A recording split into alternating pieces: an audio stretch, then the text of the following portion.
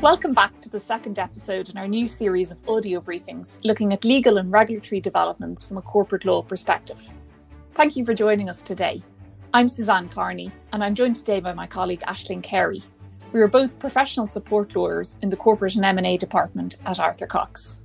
And we are joined by Tom Courtney, a partner here at Arthur Cox, who many of you will be familiar with from your bookshelves as the author of The Law of Companies, regarded as the leading text on company law in Ireland. Tom also chaired the Company Law Review Group for 18 years, and this was the group who recommended the structure and content of what is now the Companies Act 2014. Tom is going to join us going forward as we discuss key aspects of company law in a back to basics format.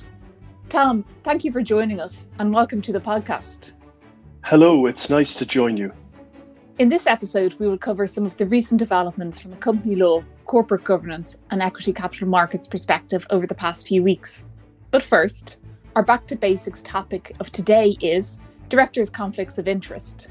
And we'll be discussing with Tom what this means for companies and their boards. Tom, most people will be aware that company directors have a duty to avoid a conflict of interest, but perhaps you might begin by explaining where this duty arises. Aisling, the duty of directors to avoid conflicts of interest has its origins in the common law and equitable strictures governing fiduciaries. The Companies Act 2014 codified the duty to avoid conflicts, and the duty is now set out in Section 2281F of the Companies Act 2014. This duty to avoid a conflict applies unless the director is released from that duty by the company's constitution or by a shareholder resolution. The statutory duty of directors is to avoid conflicts between their duties to the company, for example, to act in its interests, and their other interests, which will include their personal interests. So as you can see, it's a very broad and far-reaching duty. So Tom, you mentioned the origins of the duty are in company law rules and equitable principles. So this is far from being a new duty. Yes, Suzanne, that's correct. In the 1896 case of Bray and Ford, it was said that it was an inflexible rule of equity that a person in a fiduciary position cannot put himself in a position where his interests and his duty conflict. The no conflicts duty is therefore linked to other fiduciary duties, for example, to act in the interests of the company, to exercise an independent judgment, and not to misuse the company's property, information, or opportunities. Directors must avoid situations where their ability to discharge those other duties, for example, to act in the best interests of the company, might be compromised by reason of their own interests. In a way, in short, the no conflicts rule simply recognises human nature and the degree of control directors have in taking decisions for companies. So in practical terms, the duty is quite blunt, and there is no need to establish an element of personal profit for the director in order for a conflict to arise. Yes, that's correct, Aisling. Traditionally, no conflicts and no profits were seen as distinct but closely allied duties, but they were often merged in practice. Case law tended to focus on the no profit side, as there are very few cases which concern conflicts exclusively. The reason is that failing to avoid a conflict can be seen as an inchoate breach of duty. The breach is yet to happen, but when it does happen, the focus will be on the actual breach rather than on the failure to avoid the conflict which gave rise to the breach. This is seen in the leading case of Regal Hastings and Gulliver, which is a classic example of the no profit rule, since the company was caused no damage and actually benefit, although the directors did not avoid the conflict of interest.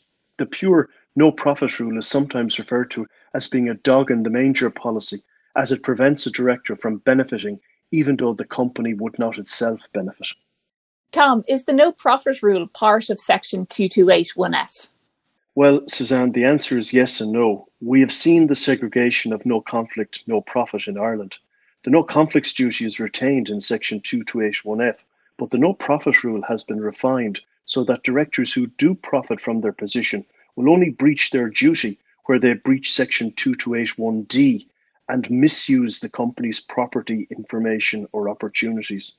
It does seem the dog in the manger aspect of the no profit rule, where a director could be obliged to account for a profit made, even though the company's property, information, or opportunities were not exploited, really no longer forms part of the Irish law of directors' duties. So, to recap, the answer to Aisling's question, directors can breach the no conflict rule in section 2281F, even where they make no personal profit. That said, there can be cases where directors can make a personal profit and not breach their duties where they do not misuse the company's property, information, or opportunities. So, Tom, many of our listeners will be wondering how they can avoid a conflict of interest arising, or where that's not possible, how they can best manage or mitigate the conflict. It's clear that a director should avoid situations where conflict of interest is likely to occur. Some more obvious examples might include a director being a director of another company which becomes a competitor of or major supplier to their company. However, conflicts of interest are not always so blatant, and there is no definition of conflict of interest or indeed interest in the Companies Act. How broadly should these interests be categorised, Tom? Is it confined to financial and commercial interests, or could a director's personal interests potentially result in a conflict? Yes, in many respects, the language used could not be more broad, and interests, as used in section 2281F, is, for example, much broader than the term material interests as used in the Ethics in Public Office Act 1995.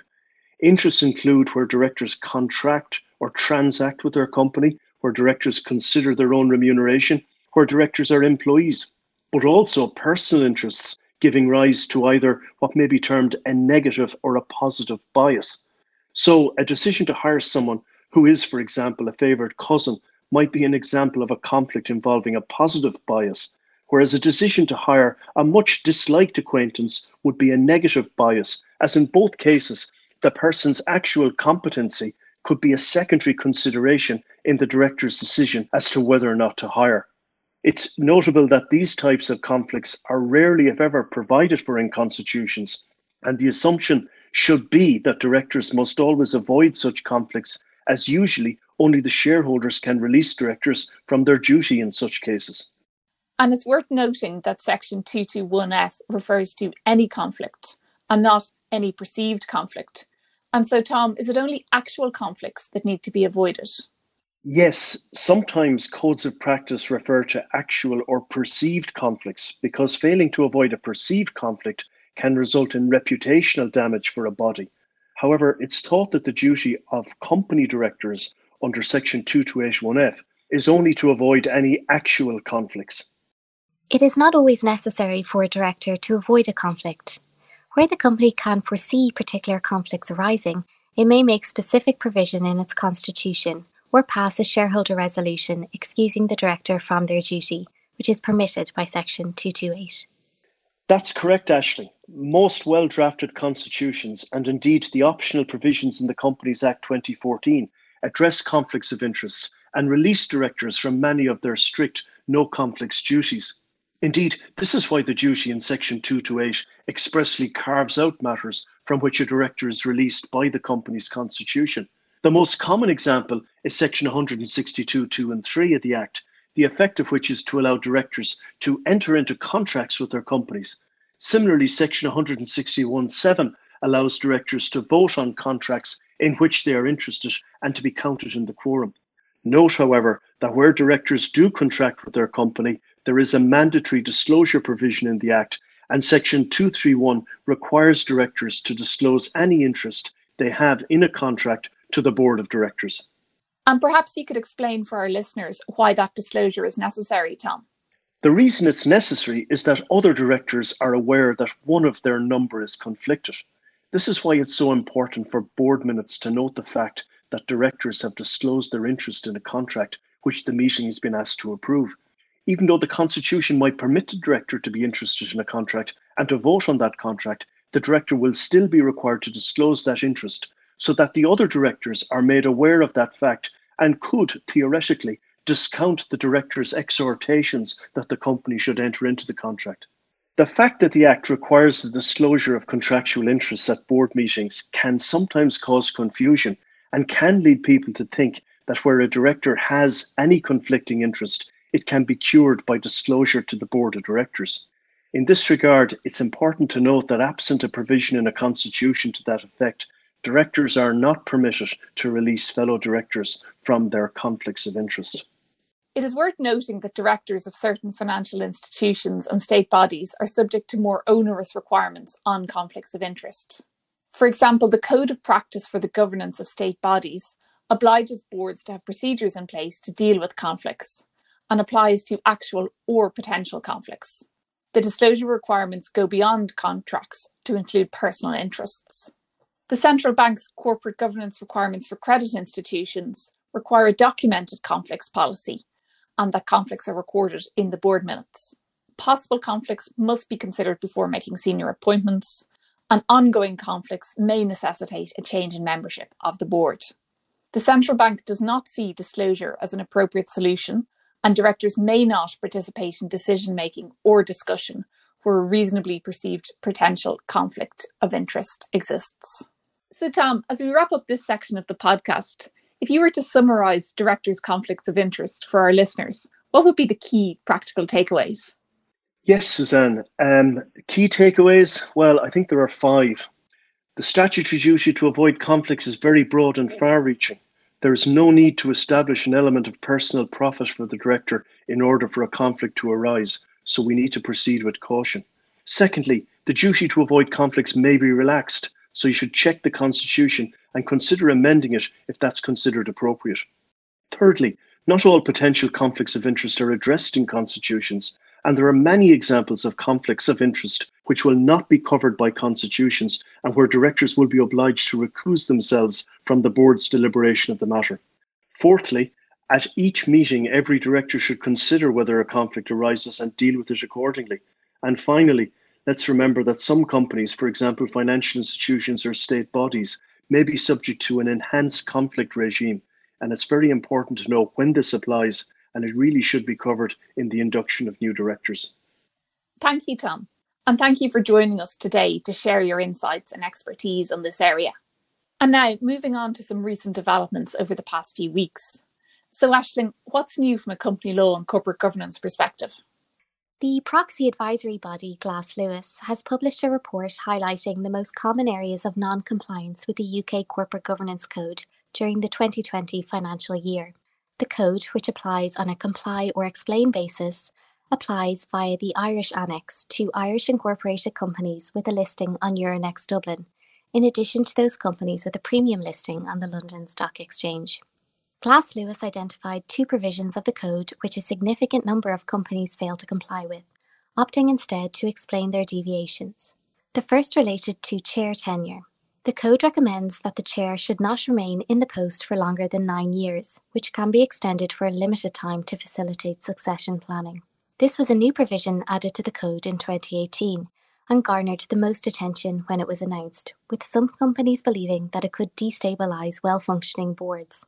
A common explanation for non-compliance in 2020 was that a temporary extension was necessary to provide stability at a time of disruption, in particular due to the pandemic. Non-compliance with this provision did not result in significant shareholder opposition to the re-election of any director. Glass Lewis was supportive of extensions beyond the 9-year mark when there was a clearly defined timeline in place for succession. However, it will continue to closely scrutinise company disclosure on this provision in 2021. The second common incidence of non-compliance related to executive pension contribution levels. The code provides that pension contribution rates for executive directors, or payments in lieu, should be aligned with those available to the workforce. The majority of companies who were not in compliance prior to their 2020 AGMs updated their remuneration policies to comply at the meeting, or have outlined an action plan going forward. Glass Lewis indicated that they expect remuneration committees to provide additional disclosure regarding their commitment to reduce the pension contributions for incumbent executives where they are above the majority of the workforce by the end of 2022. A recommendation also made by the Investment Association in its latest Principles of Remuneration. Suzanne, has there been anything of note from an equity capital markets perspective in the last month? In equity capital markets, developments included the coming into force of the new EU Recovery Prospectus, which we mentioned in our previous episode. Also in the area of prospectus law, the European Securities Market Supervisory Authority, or ESMA, published updated Q&A in relation to the EU prospectus regulation. There is a new delegated regulation relating to the minimum information to be published for an exemption from the obligation to publish a prospectus in connection with a takeover by means of an exchange offer, merger or division.